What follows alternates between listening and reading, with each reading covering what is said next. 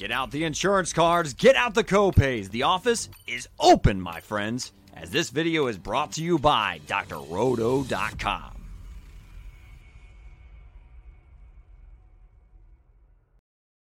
Hey everyone, welcome to the Look Back podcast. I am Sam Holt. Tonight I am joined by Eric Romoff. Eric, what did I say before I started the show that I normally mess up the intro video? Because I literally messed up the intro video.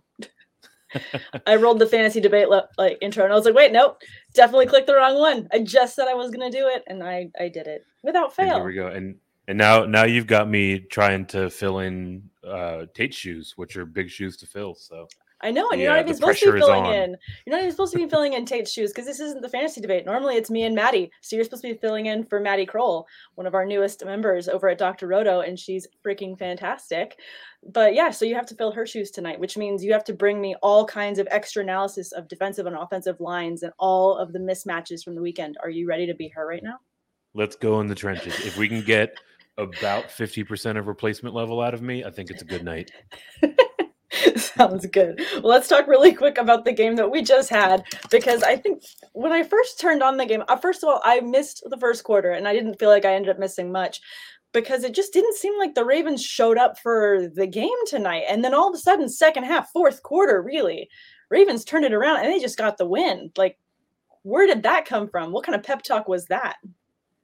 Yeah, it must have been a real win-one for the Gipper at the halftime, right? If the first quarter, really all you missed was the Colts trying to take advantage of an over-aggressive Ravens defense with the short pass and the screen game. We saw Jonathan Taylor break one for 70-plus yards on his first reception of the game. So that was really the story of most of the first half. There's some weirdness with Rodrigo Blankenship and whether or not he was injured or whether or not he was available. Or whether or not he just lost his helmet on the sideline for a moment. You're like, I think he just doesn't have his helmet, and that's why he's not on the field. Yeah. Nobody knew for a second. The announcers were just commentating on their, like, I think we don't know. Nobody knows. Like, we can all speculate together. This will be great. It just was openly awkward with the commentary of like, we don't know what's going on. There is a punter attempting a field goal.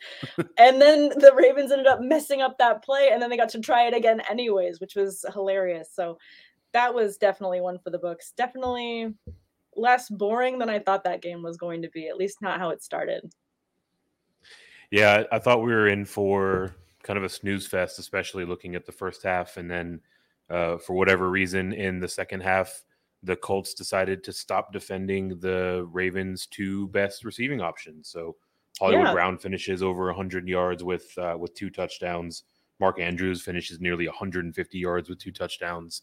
All of this production coming in the second half. I was playing against someone with Mark Andrews, and I had the lead by maybe like a decimal point, and I was like, if Mark Andrews drops a pass, we're good. No. We're just going to stamp this as a loss for you, Sam, and we're just going to give those like last 5 minutes just touchdowns for Mark Andrews. Just let's get it done. That was very all of my Monday night sweats were against Jonathan Taylor, so I knew my night was done about 2 minutes into the game. So brutal. But this is the Look Back podcast, so let's go ahead and rewind the clock, and let's start with the very first game.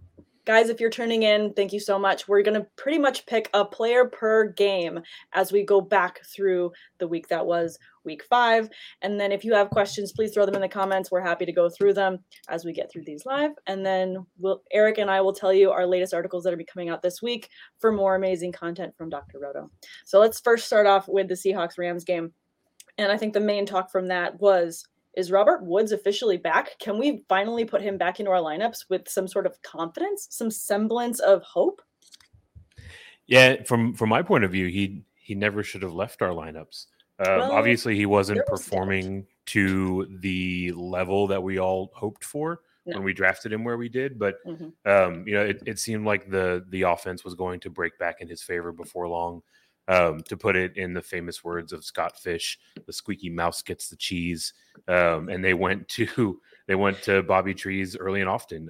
He saw 14 targets. He hauled in 12 of them for 150 yards. Cooper Kupp still had a fine day. He received 10 targets, hauling in 7 of them for 92 yards. But very much so, Robert Woods was the point of emphasis for this offense coming into the Thursday night game. Absolutely. And you have to think, There must have been a lot of deep conversations last week of we need to get Robert Woods utilized. Otherwise, I mean, he's such a good receiver.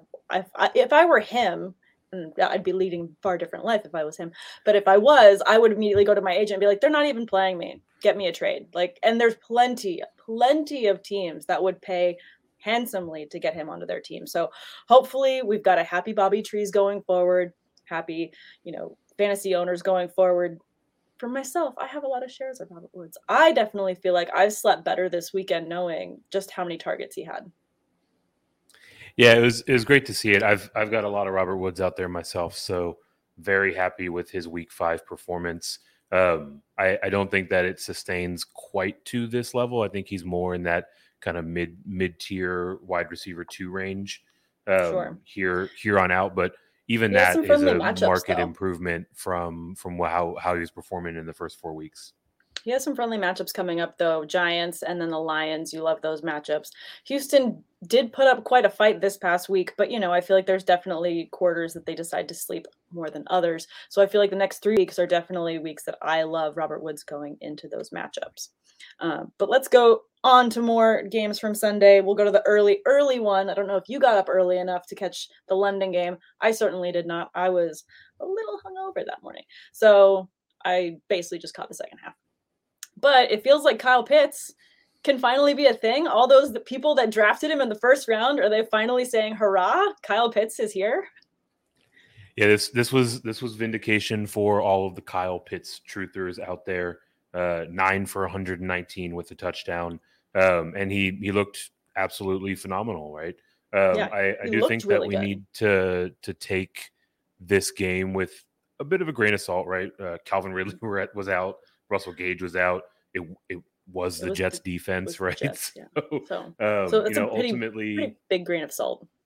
Yeah, I mean, I think this is probably closer to his ceiling than his floor, but I do think that this was the coming out party for Kyle Pitts, and we will see that Atlanta offense continue to find ways to get him involved. So better days ahead relative to the first 4 games of the season, at least. I completely agree. Maybe this is the ceiling for him. Again, he has a bye in week 6. So those that got super excited, calm down. You have to bench him this week. But going forward, there's definitely going to be some matchups that you feel like you can slot him in and have a better floor than what you'd been anticipating as what we'd seen so far this season. So let's move on to Packers Bengals. And in this one, I feel like I don't know how you had the Bengals receivers ranked prior to the start of the season. We all knew that Ja'Marr Chase was going to likely be a favorite, but oh boy, is he the favorite. Like, he's easily the wide receiver 1 now. And now the question is, do Higgins and Boyd even have a chance to match his targets? No, the answer is no. No. 100% and not. I say this on good authority because to your prior question, I was a T. Higgins believer throughout the course of the summer. So I was reveling in the reporting about Ja'Marr Chase not being able to get separation and looking confused out there. And then the bright lights of Sunday came on, and they remembered that each of them, he and Joe Burrow, knew exactly what the other one wanted to do. And this chemistry is just insane. So Chase is certainly the most desirable of those receiving triplets there in Cincinnati. And as far as how you would rank Higgins and Boyd now, is it still Higgins and then Boyd for you? Yeah, I think that's the correct way to look at it. Higgins still walked away with, I believe, 7 targets on the day, holding 5 of them for 32. So, not a terrible day out there. I do think that he'll have his days where he pops. Boyd is very clearly the tertiary of the 3 options. Yeah. I think from the DFS point of view, I'm probably going to have a lot of weeks where I go with a Burrow Chase stack, and then whichever of the other 2 is the least expensive, because I would imagine their price is probably going to interchange throughout the weeks to come. I mean, I even think that in that situation, a DFS stash, it wouldn't be crazy to slot in CJ Uzomah at tight end for a cheap tight end option, because he is getting several targets per game. So just knowing that you have the floor that is Joe Burrow and that he's going to throw it as much as he's going to, there might be some matchups that favor the tight end position. So you might slot him in there too. Yeah, absolutely. We saw him explode on that Thursday night game. A little bit quieter performance this week, but certainly has a role to play in that offense. Definitely. All right, let's move on to Detroit and Minnesota. DeAndre Swift, kind of in the middle of a interesting type of roller coaster where he likes to be super on one week and then completely off the next and immediately flip back and forth. When you look at his stats, it's absolutely ridiculous how up and down evenly it is. I mean, in my one PPR league that I have him in, he had 24 points in the first week, 11, 23, 8, 22. Like, what are we doing with Swift? Can we get a little bit more consistent? Just a little bit? I would hope so. But I also don't have a whole lot of faith in NFL head coaches to do the logical thing, right? Anyone can watch DeAndre Swift's game from last week, early any of the weeks, and see just how dynamic he is with the ball in his hands. He's running through people. He's finding little creases to just dart through. I mean, literally everything you're looking for in a bell cow running back, he brings to the table, but he still sees between 50 and 60% of touches on a given week. So I know everybody out there is wanting to bust out the Kleenex for Dan Campbell in his tear-soaked press conference, but honestly, you can miss me with all that until you start feeding DeAndre Swift. Well, I wonder if if it is going to actually even out and we're going to see more Swift, just because the way that teams are covering TJ Hawkinson completely, like blankets over blankets, you're not even seeing him in these weeks. I wonder if that's just going to force the uptick in at least the passing game usage of Swift. Yeah, Hawkinson's has been a bit of a disappointment. I think it's more to do with the circumstance of the team, right? We were largely expecting Detroit to be down a lot, by a lot, very often, like we saw in week one where Hawkinson went nuts. And since then, they've kind of been able to hang in. So they're not playing catch up and utilizing him in garbage time the way that we would like to see, and his fantasy performance has suffered because of it. Yeah, it's definitely been brutal as someone that has been high on Hawkinson in the offseason and hoping that he would end up, top 3 tight end for the season. First 2 weeks, you could see it. After week 5, it's starting to fade. Like, that confidence is starting to dwindle. I mean, I'm not totally gone yet because, there's always faith. It's only week 5. We still have time. Not all hope is lost. Maybe there will be some hope, but still, it's looking pretty bleak. Yeah, the funny thing is that the hope is that they actually start playing worse so you can get more looks as they're trying to play catch up, right? Absolutely. All right, on to the Broncos versus Steelers. I was very happy. I'm sure everyone could hear my cheers all around the country with the fact that the Steelers finally had a win. We desperately needed that win. It was a good win. I was very happy with my boys and how they performed. I was super upset. And could you hear me crying? Juju got hurt. He had suffered a dislocated shoulder. He had surgery. He's going to be out at least 4 months. I was devastated. My boy.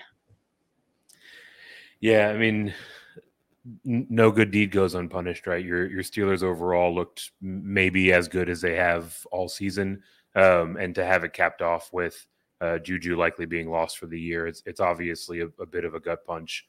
I mean, on the upside, Najee Harris is here, right?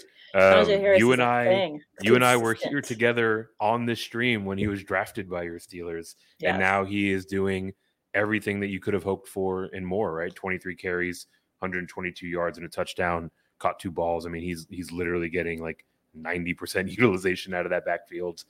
Surprisingly, the O-line looked a little bit better than at least we've seen them play thus far. Mm-hmm. So maybe some more lanes for him to navigate through in the weeks to come.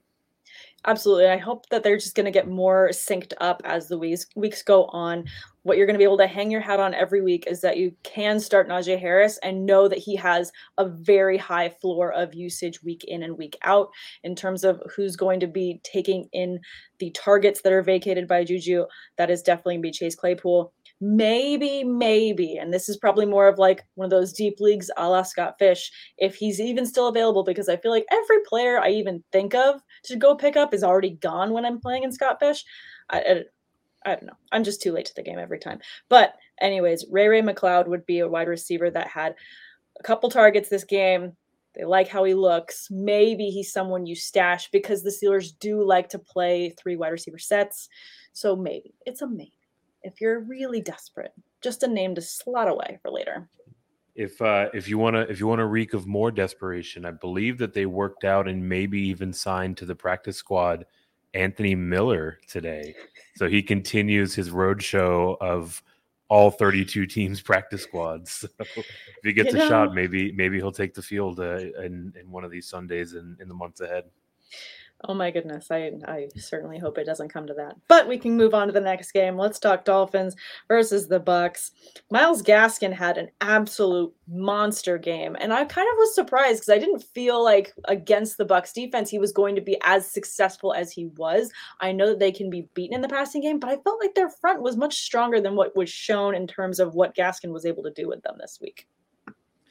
Yeah, Myles Gaskin put up 30-plus points on a lot of benches this week. Yeah. This Tampa Bay front is still, by leaps and bounds, the best against the run in the league, right? Every single week you go back, you look at their box scores, and the teams that they are facing are attempting less than 10 rushing attempts week in and week out. And yet again, here we are with the Dolphins, 7 rushing attempts against this Tampa Bay front. So while that defensive line is stout, the way that you beat Tampa Bay is over the middle. It's in the short and intermediate passing game, which should have set up for a nice game for Mike Gesicki. But instead, all of those passes went to Myles Gaskin.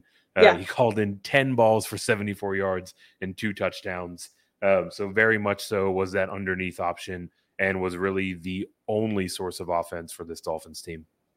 I mean, going forward against Jacksonville next week, I'm guessing if you had Gaskin on your bench, he's a must start as a flex, right? I would imagine. I mean, I would certainly hope that once they see him perform this way, especially as a receiver, that role is going to continue to expand week over week. I don't think he's going to get 10 receptions week over week by any means, but I do think that this against Jacksonville he could. I mean, they might not need to throw to him though, right? But on the rushing side, Jacksonville is a very favorable matchup as well. So I'm certainly firing him up in week 6 here, and I do think that there are better days to come, relative to how he started the first quarter of the season.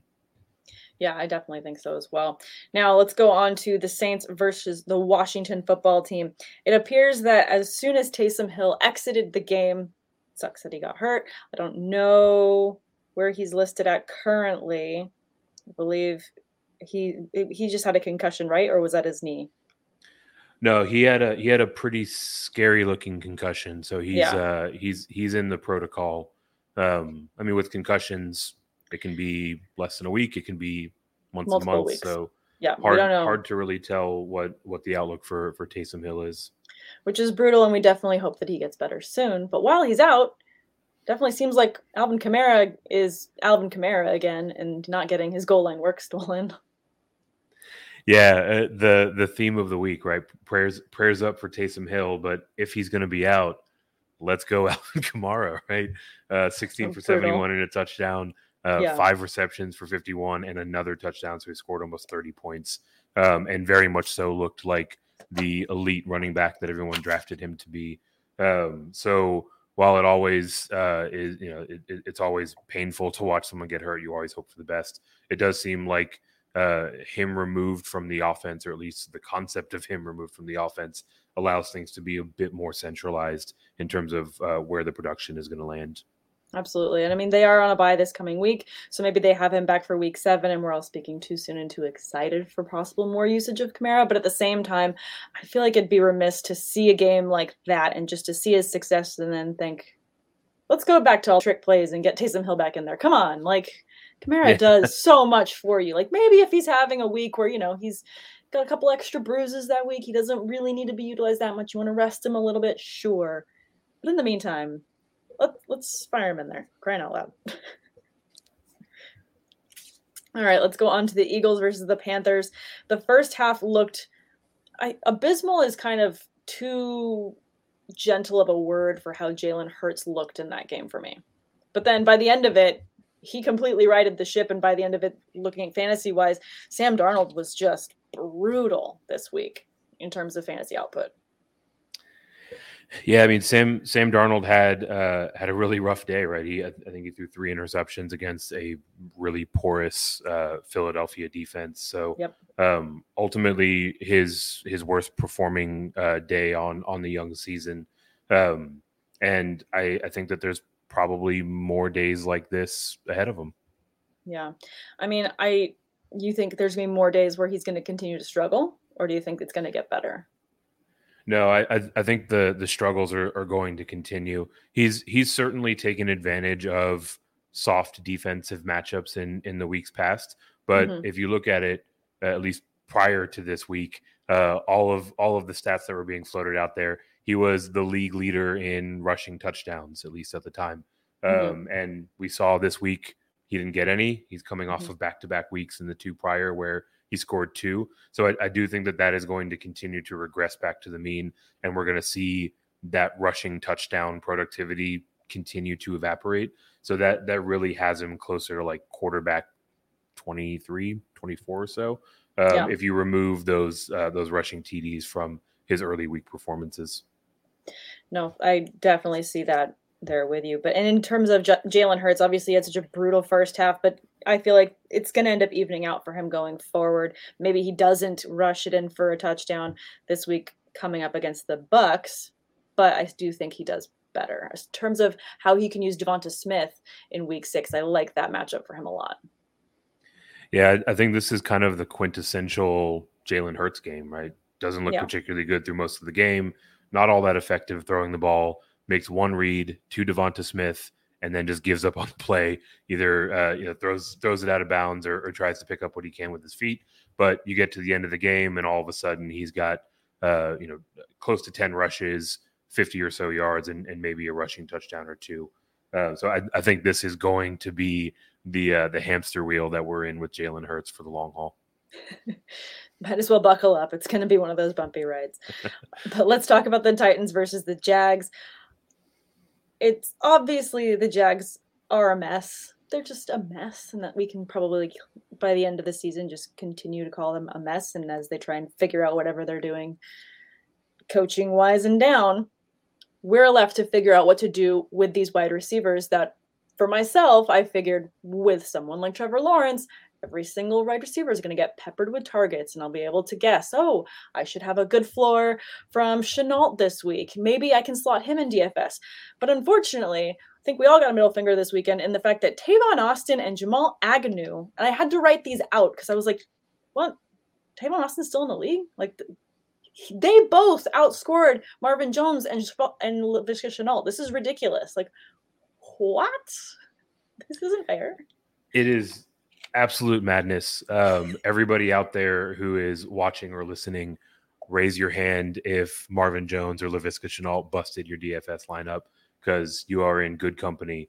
The 2 of them combined for 2 receptions for 80 yards in a game that literally had everything break in their favor and broke the way that we all forecasted, right? We all knew that Derrick Henry was going to score 1 million touchdowns and maybe put up 1,000 yards on the ground.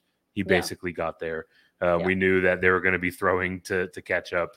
And of course, they went to those throws, went to guys that nobody knew was in the league anymore. So just the most Urban Meyer performances out there.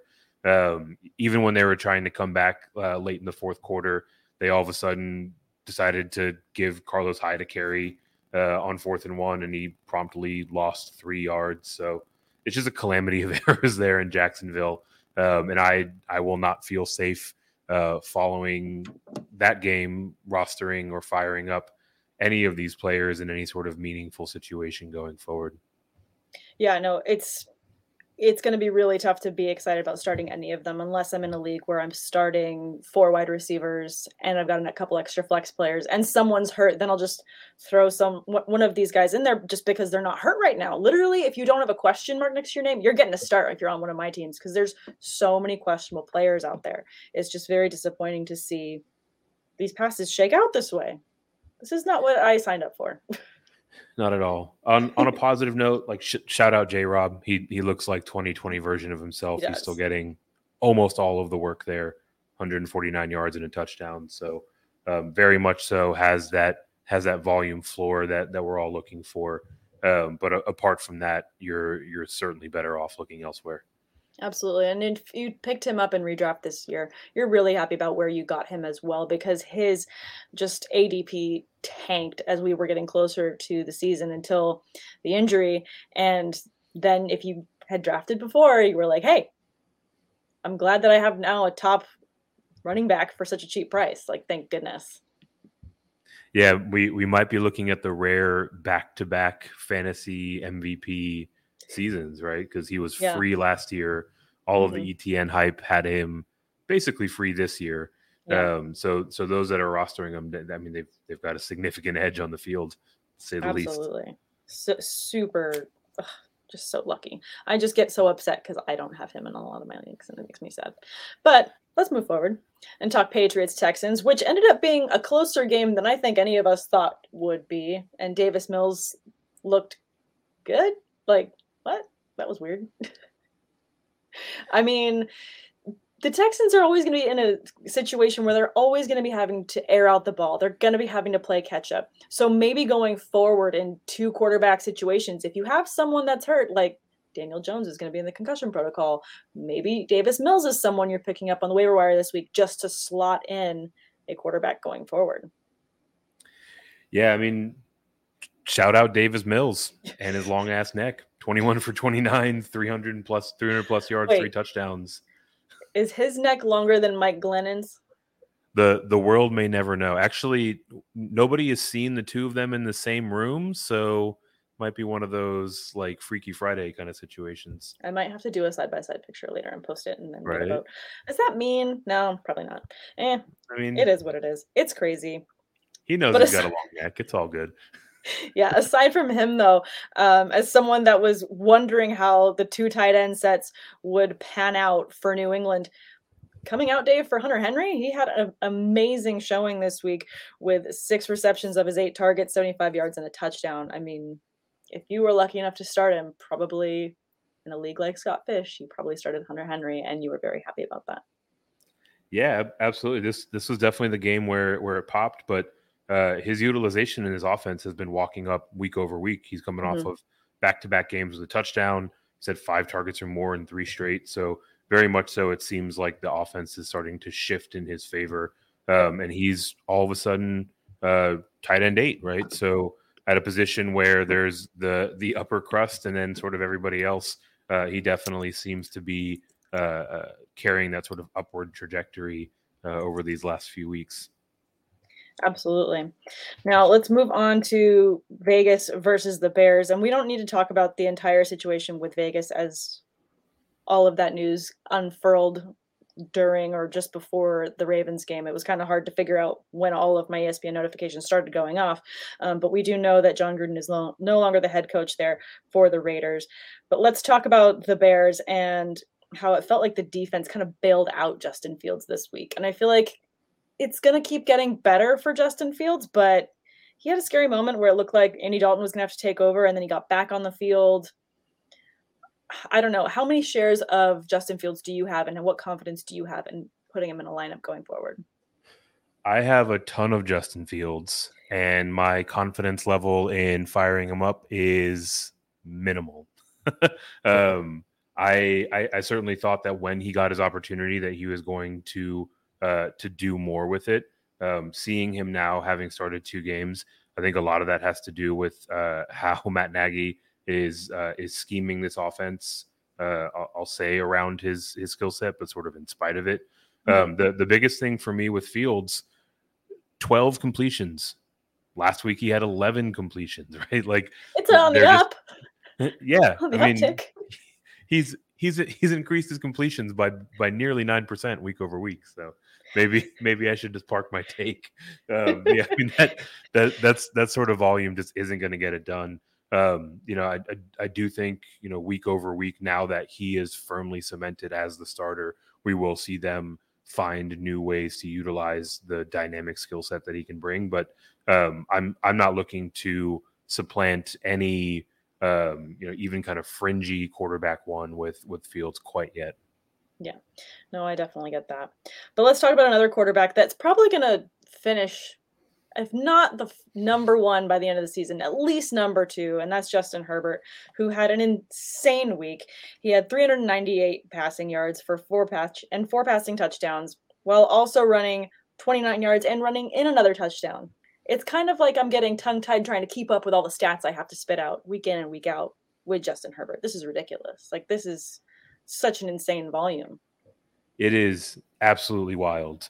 Anyone that listens to the Sports Byline with Lou Landers and myself, we've been talking about Justin Herbert week in and week out, and how the first few weeks of the season were an example of negative regression, and he was due for some positive regression. And here it is. I mean, these last 3 weeks, he has looked like an absolute world beater. He currently sits at QB4. I don't know if he's going to climb up to the peak of the mountain and finish at 1 with the guys that are sitting ahead of him. He's looking up at Mahomes, Brady, and Josh Allen. But ultimately, he was being drafted as sort of like a 8 to 12 QB kind of range. So to get him potentially finishing inside of the top 3 or 4 is an amazing return. And I think that we're going to see him continue to light it up week over week. Absolutely. And it just makes me excited to have any sort of stack with Justin Herbert in DFS week in and week out. I just love the return that you're going to get on those. Mike Williams is just looking fantastic. I just love how that whole offense is looking. So for me, it's just all gold stars. On the opposite end, a team that has no gold stars, nothing but red marks next to half of their team. Giants versus the Cowboys. Who didn't get hurt in this game? It felt like everyone was getting dinged up. At one point, it looked like Zeke was down as well, but I think he just had an awkward fall, so it seems like he ended up being just fine. On that pylon.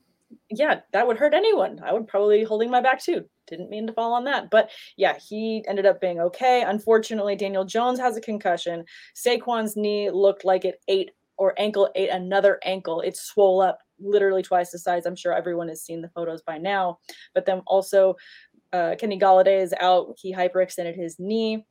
Kadarius Toney does have a questionable mark next to his name, but he seems like he will be fine going ahead. And he seems like the big waiver wire add with so many players hurt. But are you going to be adding him knowing that if Daniel Jones is out any amount of time, Mike Glennon's going to be throwing him the ball? You still be okay with that? Yeah, Mike Glennon and or Davis Mills to be determined. We'll do some sleuthing and report back here next week. I mean, look, like there's nothing at all exciting about the prospect of Mike Glennon being the quarterback for any player that you're rostering in fantasy, but a lot of Tony's production came with Mike Glennon on the field, right? So I don't think that it is a floor of 0 once Mike Glennon is under center for this Giants team. So to your prior question, I'm absolutely going out to pick up Kadarius Toney. I think it was really just a matter of when he was going to get his opportunity. And now that he has it, now that he has arrived at that opportunity, I don't think he's going to give it back, right? So I think that he is very much so viable week in and week out. Shout out my guy, Andrew Cooper, went out and picked him up a week early in the Pros with Joe's charity league. So now everyone is over there praising his savvy waiver wire moves. So very nice. Definitely someone I'm going to be investing in here when we run waivers in a day or so. I went and picked him up in a league as well and started him at flex because I just had so many people hurt, but I don't remember which league it was in. I need to find my receipts so I can post them because I did do that this week. I was very excited and I was like, hey, I didn't think I was going to get any points in that slot this week. That's awesome. Look at us. We made it. Look at us. Nobody expected this. Let's go ahead and talk about the Cardinals and the Niners. I feel like, to me, this was a matchup that I was thinking, okay, depending on how Arizona does in this matchup with the Niners against this defense, it's really going to tell me what kind of team we've got here in terms of just their success rate. And they looked good. They were able to hold off the Niners and come out with the win.